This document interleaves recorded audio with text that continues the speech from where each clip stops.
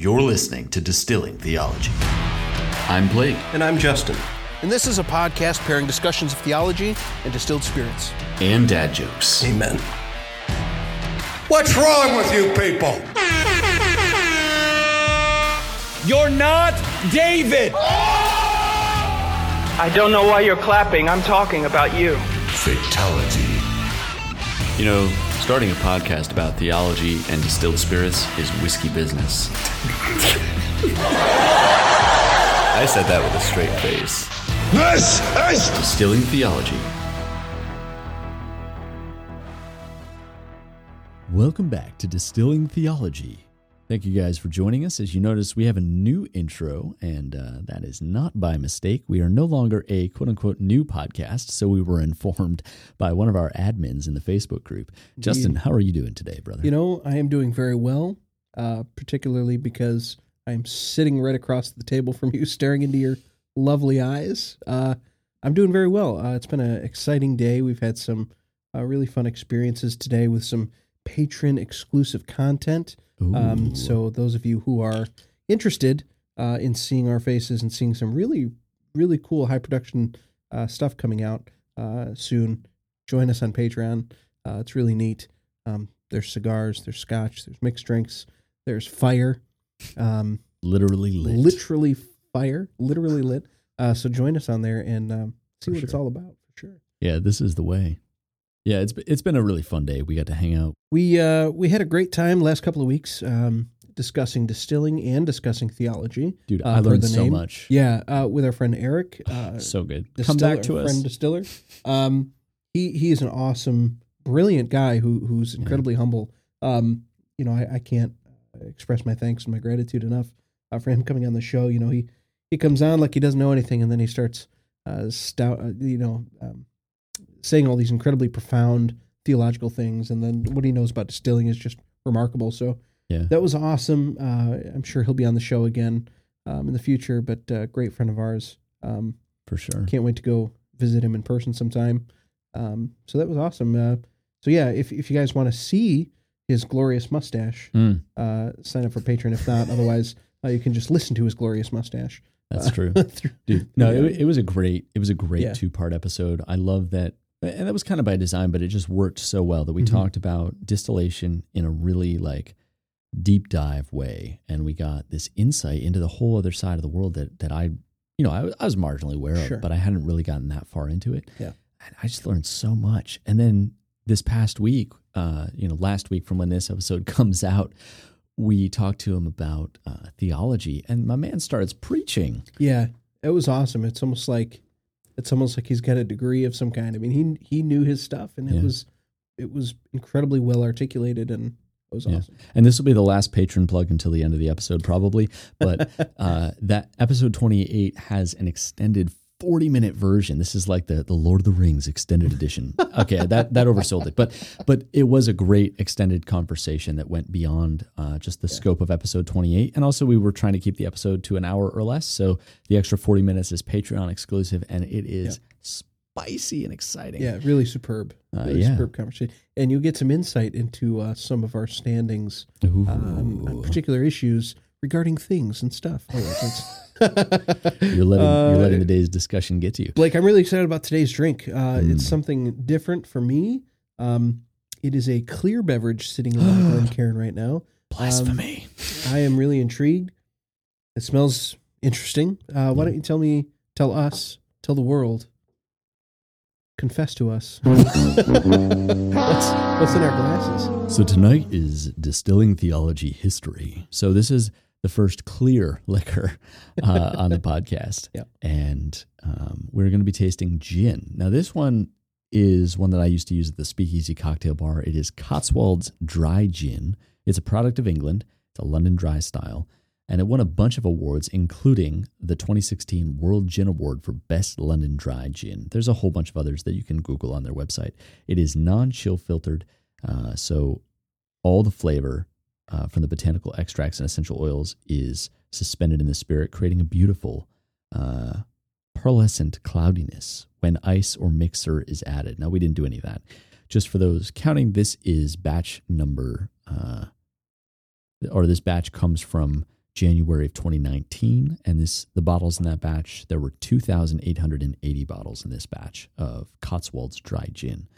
You can show our patrons what the bottle looks like. Yes, we can. So for Patreon, you can see that we combine our unique botanical mix and purest wheat spirit in our handmade Holstein copper pot still and allow for a long maceration and slow distillation, resulting in a beautifully balanced gin of the finest quality. So just for your background on gin, it generally starts from a neutral grain spirit that is infused with these botanicals. Predominantly, it's going to be juniper. Most London dry gins have a strong juniper note. This is largely because the precursor to gin was a wine-based product called Genever, which is the Dutch word, or comes from the Dutch word for juniper. No wonder you know how to pronounce it. Look, we have to sneak in one Wilhelmus Abrakel every episode. This is bottled at 46% alcohol by volume. And again, from the website, our Cotswolds Dry Gin is a delectable blend of 9 carefully considered botanicals, including lavender from here in the Cotswolds and freshly peeled pink grapefruit and lime zest. I love this gin. I'm not a huge gin drinker per se. We were going to do it with ice, but you know what? We're just going to go neat. We're going to go big. So what do you get on the nose, Justin? It's got kind of a sweet tardiness that I might get from, like, this is going to sound kind of strange, almost like sweet, like the little sweet tarts, the little candies. Okay. There's definitely some of the really strong citrusy, like grapefruit type smell. Sure. That I would get from almost like a grapefruit seltzer. Yeah. Smells a little bit like nail polish remover. Yeah, there's definitely the ethanol Yeah. Aroma is very strong in gin. Yes. Like whiskey, the Yeah. barrel aging tends to kick that out. Sure. Because it's replaced with other types of esters, as we learned about in the last 2 weeks of our podcast with a distiller. But gin, you're also going to find a little bit of a pininess. Yep. Yep. And like that fresh mountain air scent, which is something that helped me to get past kind of the nail polish remover ethanol smell. Yeah, no, I can see that. It does kind of remind me of like a fresh morning on the mountain. Yeah. You know, if you While you're peeling an orange. Yeah, you and I have both climbed a couple of high peaks. This is the way. Similar kind of ambiance Yeah. that you get from when you're climbing early and you're in the woods. Yeah. Deep in the woods. Deep in the woods with a fresh peeled grapefruit. I actually have had oranges in the woods. Same. No, this is, and as far as gins go, we'll get to it on the palate, but I find this is a little bit more mellow than a lot of other London dry style gins. It's much more pleasant and approachable. Like the London Baptist Confession of Faith. And I find it very approachable. It also mixes very well into cocktails. Sure. I used to use this all the time in the Negroni cocktail, which I take a little bit of a deep dive in our high production Indeed. value video. You did. But that drink has some bitter grapefruit notes, and this gin in particular plays up those notes very well. So I'll admit, when I first smelled it, I was kind of taken aback, like, But the more I smell it, the more I engage with it, the more intrigued I am, the more I'd like to try it. All right, well, let's get to it, buddy. I'm going to cheers on this side so that we could cheers across, but we won't get that nice clean sound, and I don't want to spill on my laptop, so cheers. It tasted a lot different than I expected. Yeah. So it kind of tastes to me a little bit like Fruit Loops cereal. Sure. Because you got that kind of fruitiness along with like almost like a little bit of crunchiness. Mm-hmm. That's really intriguing. There's a lot of the grapefruit and sort of a citrusy, almost like a lime, just kind of sitting as it sits on the tongue. That's really unique. It tastes a lot better than it smells. Well, now go back to the aroma having tasted it and see if you find anything like slightly different after, because taste and smell are so related. Sometimes you'll find a little bit in the reverse. Like we always smell before we taste, but sometimes there's a little bit you find when you go back to it. It's a little bit more inviting now. Yeah, a lot of the ethanol is gone. Sure, yeah. I'm getting more of the fruit and the kind of sweet citrus sense. It's also worth noting that the Cotswolds Distillery encourages you to taste it on the rocks because gin typically isn't served in these Glencairn tulip glasses. Mm-hmm. It's not usually designed to be concentrated that way. We're doing it obviously in this experience, but generally you're going to taste it on the rocks in a cocktail with tonic. There's always going to be other things influencing it usually. And it's designed that way, where whiskey is kind of like you want to sit with it. You want it to sit in that tulip glass. I'm almost getting almost like a vanilla or sort of sugar cream type as it sits too, as I've continued to sip here. Well, let me actually read some of the notes from the distillery. Their nose has fresh notes of grapefruit with earthy coriander backed up by sweet, piney juniper, a hint of perfumed Cotswold lavender. The palate is clean, pine juniper spice with fresh citrusy grapefruit, a touch of dryness from the angelica root with eucalyptus notes from bay leaf, subtle lime, and lavender. And the finish is clean and balanced, juniper, citrus, and some cooling notes from bay leaf and cardamom. We affirm. It's pretty good. Yeah, I'm impressed. I would actually sit down and enjoy this once in a while. Yeah. Sure. Now, when we get back to the fire pit in a little bit, we might pour a little bit of this on the rocks, just enjoy it. Although we're going to be doing mezcal margaritas, so who knows? Yes, I'm excited for that. This is the way. So what are we going to open up with in prayer? Yeah. today? So because we're transitioning from general and specific revelation, we're moving into the doctrine of Scripture, which, as Christians, we believe the Bible. We believe that Scripture is indeed God's Word, and so naturally it follows we have a doctrine about it. What do we believe about Scripture? And so I chose from the Valley of Vision, page 30, Christ the Word. We understand Christ is indeed the special revelation that we have as believers. He is the Word. He is God made flesh. He is... John 1, in the beginning was the Word, and the Word was with God, and the Word was God. So we'll start with prayer there on page 30 of Valley of Vision, if you have it. Ooh. My Father, in a world created changeable things, Christ and his Word alone remain unshaken. Oh, to forsake all creatures. The rest is a stone on him, the foundation, to abide in him, be borne up by him. For all my mercies come through Christ, who has designed, purchased, promised, and effected them. How sweet it is to be near him, the Lamb, filled with holy affections. When I sin against thee, I cross thy will, love, life, and have no comforter, no creature to go to. Mm-hmm. My sin is not so much this or that particular evil, but my continual separation, disunion, and distance from thee, and having a loose spirit towards thee. But thou hast given me a present, Jesus thy Son, as a mediator between thyself and my soul, a middleman who in a pit holds both him below and him above, for only he can span the chasm breached by sin and satisfy divine justice. Boy, is that relevant today. May I always hold upon this mediator as a realized object of faith and alone worthy by his love to bridge the gulf. Let me know that he is dear to me by his word. I am one with him by the word on his part and by faith on mine. If I oppose the word, I oppose my Lord, when he is most near. If I receive the word, I receive my Lord, wherein he is nigh. O thou hast the hearts of all men in thy hand. From my heart according to the word, according to the image of thy Son. So shall Christ the Word and his word be my strength and my comfort. It's so good. Always. Valley Vision is always great. Dude, every single time. There's never been a bad Valley of Vision prayer. Granted, it does help that it's literally like a compilation of, it's like a greatest hits of Puritan prayers.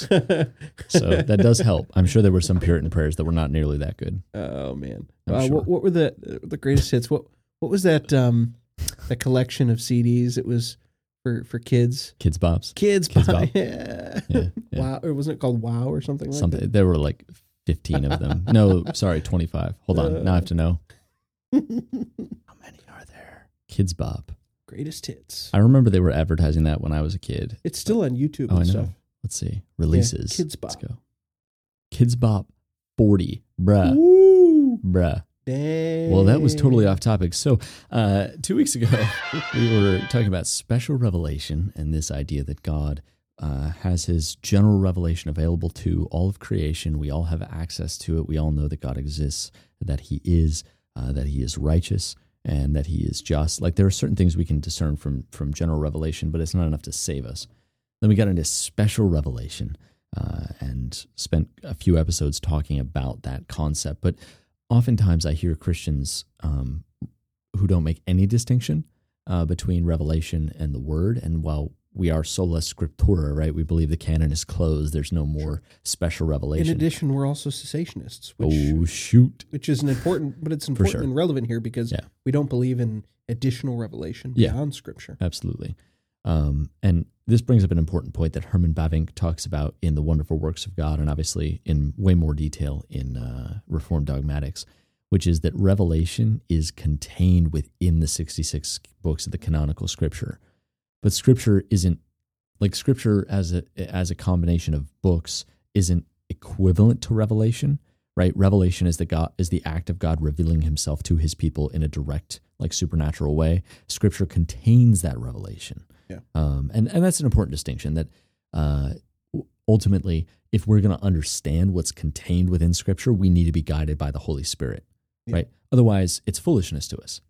Right? You know what I mean? Like, we can read the whole Bible and come away atheists. Without the Spirit guiding us, the revelation contained within the Scriptures is meaningless to us. Yeah, absolutely. It's one of those things where a lot of times, like you said, people don't make that distinction, and they should. But it's something that I think as Reformed folk, we like to say we distinguish. So moving on from that, the Westminster Confession of Faith speaks to this, obviously, several times, as well as the London Baptist Confession and the other confessions, Three Forms Unities, Void Declaration, all those things. They speak to the authority of the Holy Scripture. And so if you turn to your Westminster Confession, Article 1, 4, it says this: the authority of Scripture, the Holy Scripture, for which it ought to be believed and obeyed, dependeth not upon the testimony of any man or church, but wholly upon God, who is truth itself, and the author thereof, and therefore is to be received because it is the Word of God. I think that's, honestly, I said we weren't going to keep plugging the Patreon thing, but I thought that was such a cool conversation that we had earlier where we talked about apologetics is really what we got into. But in the midst of that, there's this question of authority, right? And what is our authority is the Scripture. Now, where we make where Reformation totally departs from Rome on this point is that Rome claims the authority of Scripture, and we'll get to that in a second here, but Rome claims the authority of Scripture comes because the Church affirms the books and the canonicity of the books. But the Reformers differ on that point dramatically. The Scripture informs the Church because it is the Word of God. The Church doesn't get to dictate what is and isn't Scripture in the final analysis. Yes, absolutely. It does continue on. Ooh. In 1.5, we may be moved and induced by the testimony of the Church to an high and reverent esteem of the Holy Scripture, and the heavenliness of the matter, the efficacy of the doctrine, the majesty of the style, the consent of all the parts, the scope of the whole, which is to give glory to God, the full discovery it makes the only way of man's salvation, many other incomparable excellencies, and the entire perfection thereof, are arguments whereby it doth abundantly evidence itself to be the Word of God, yet notwithstanding our full persuasion and assurance of the infallible truth and divine authority thereof is from the inward work of the Holy Spirit, bearing witness by and with the Word in our hearts. So not only does it touch here on the idea that Scripture is entirely self-evident and self-effective, right? Scripture, I think it was C.S. Lewis who said, you need not defend the Scriptures, just loose them like a lion, right? And it'll defend itself. It's totally self-evidence, self-affirming, which would make sense considering the God who wrote the Scriptures. We know about his total independence. But also, it's not only by that we know the Scriptures, but also because of the inward work of the Holy Spirit, right? The Spirit works in us and illuminates the Scriptures in a way that we can understand and then apply the Scriptures. Like a good example is there's tons of atheists out there, for example, who have read the Scriptures. They know the Scriptures, but it's totally meaningless to them. They can't fully understand it, and they can't apply it, and so therefore, naturally, they have issues with it. and they see it differently than you and I do because we have the work of the Holy Spirit in our hearts and in our minds to reveal and illuminate the doctrines therein. When I think that as we get into it, I realized I kind of half quoted Bavinck, so I pulled up the passage from one of the works of God, because Bavinck makes an important distinction on this point. He says, Scripture is therefore not the revelation itself, but the description, the record from which the revelation can be known. However, when one calls the Scripture the record of revelation, he must be on guard against another error. After all, there are those who not only distinguish between revelation and Scripture, but also who separate and segregate the two. These acknowledge that God was active in a special way in the revelation which precedes the Scripture, but for the rest, they hold that the recording of the revelation was entirely left up to the persons writing it, and that this took place quite outside the pale of God's special providence. Scripture, according to this view, remains the record of revelation, but an incidental and defective one. The result is that we must, at the cost of great difficulty, probe the Scripture to see which parts of them do and which do not belong to special revelation. And so that's a point that Bavinck is like, all right, we have to distinguish that revelation is not a one-to-one equivalent of Scripture. Scripture contains it. It's not as though it contains everything that God has ever said. It contains all we need for life and godliness, right? Yeah. However, it's another error to separate them so far and to segregate them as though we treat the Scripture as fallible and messy. Well, I like what Martin Luther confesses about the Scriptures. He says, the Scriptures are our vineyard in which we should all work, right? And of course, we know that he certainly did. I think that's a great metaphor, especially coming from Luther. So we have this basically place where we should be investing our time, right? All of our efforts and our time in understanding the Scriptures, and essentially the Scriptures inform our faith and practice, right? They inform how we should be applying our efforts in life and how we should be applying the law and all of these other doctrinal significances in the way that we interact with everyone. Yeah. And I think that as we continue in this, we're going to obviously do this for at least another episode because the doctrine of Scripture is kind of massive, and we want to make sure that we're careful, as with all systematic theology, but because the doctrine of Scripture is kind of directly related to revelation and directly related to how we know what we know about God. We'll probably keep pulling from the confessions as like guideposts as we go in. Well, I mean, think about it. The Reformation was founded on the Bible, in the doctrine of Scripture, right? That was kind of the whole point, right? Was understanding Scripture. John Calvin famously linked Scripture to spectacles, right? Apart from Scripture, we misread the natural world, human nature, and the Creator. So it's Scripture alone that gives us the clear picture of who God is, who we are, and God's plan for the world in the way that it truly is, right? Without Scripture, we stumble around in the dark. So Scripture is absolutely necessary for how we understand. That's the thing that bothers me about a lot of the progressive Christian movement, right? The idea that somehow we can elevate Jesus' words here and then just kind of put down Paul's teachings over here as if they're not equal in both God's word, right?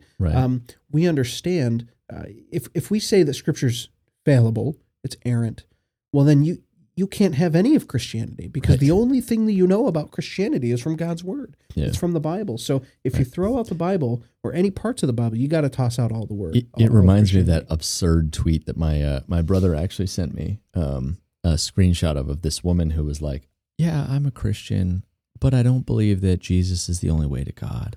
I'm a Christian, but I live my life how I want, except I don't hurt other people. I'm a Christian, but I don't believe the Bible is literally the Word of God. And she just got destroyed in the comments because people were like, okay, so I want to use the label Christian, but I'm going to deny everything that Christians have historically affirmed. Yes. It was beautiful to watch the demolition. But really, like, that's the insanity of progressive liberal Christianity, is that we think we can separate Jesus from Jesus' words. Well, right. We can separate the word from the word. And I'm not trying to be trite about it. Right. I'm not trying to be trite about it, but like, that's absurd. Mm-hmm. That's insanity. I am the way, the truth, and the life. No one comes to the Father but by me. That's what Jesus says. Yes. And Jesus also, the Word that became flesh, the Word of God incarnate, manifest in flesh. we're going to separate it. Yeah, we're going to separate it out. Blasphemy. Right. Well, those are those same people too that say like no creed but Christ and all that kind of stuff. The red letter Christians. We only, we only affirm the red letters in the scriptures, which like as if that was not just something that people, did to make it easier to read. I'm gonna get riled up. But like we understand, okay, so scripture alone, right? We're reformers. We affirm scripture alone, sola scriptura, right? That's actually constructed based on the words that describe it. Yeah. It's authoritative, it's necessary, it's clear, and it's sufficient, right? Scripture is our ultimate standard in all faith and practice.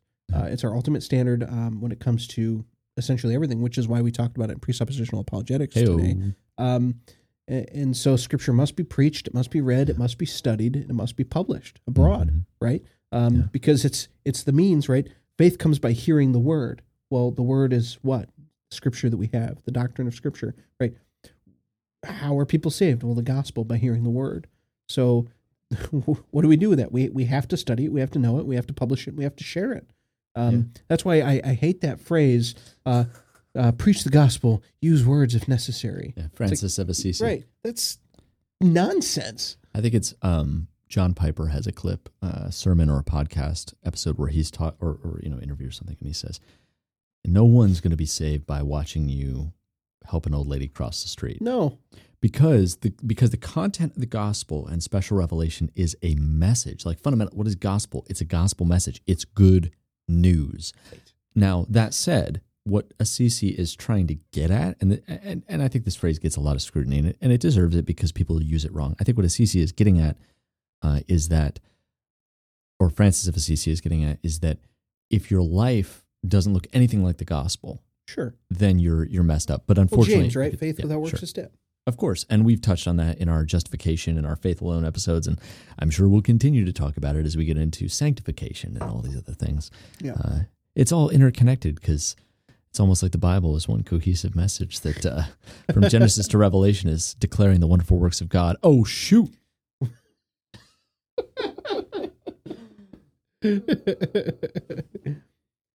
So on that bombshell, next week, snap. we're going to continue the discussion in some more detail about the doctrine of Scripture, a little bit more of the nuance and the specifics regarding what that looks like and how it plays out practically speaking.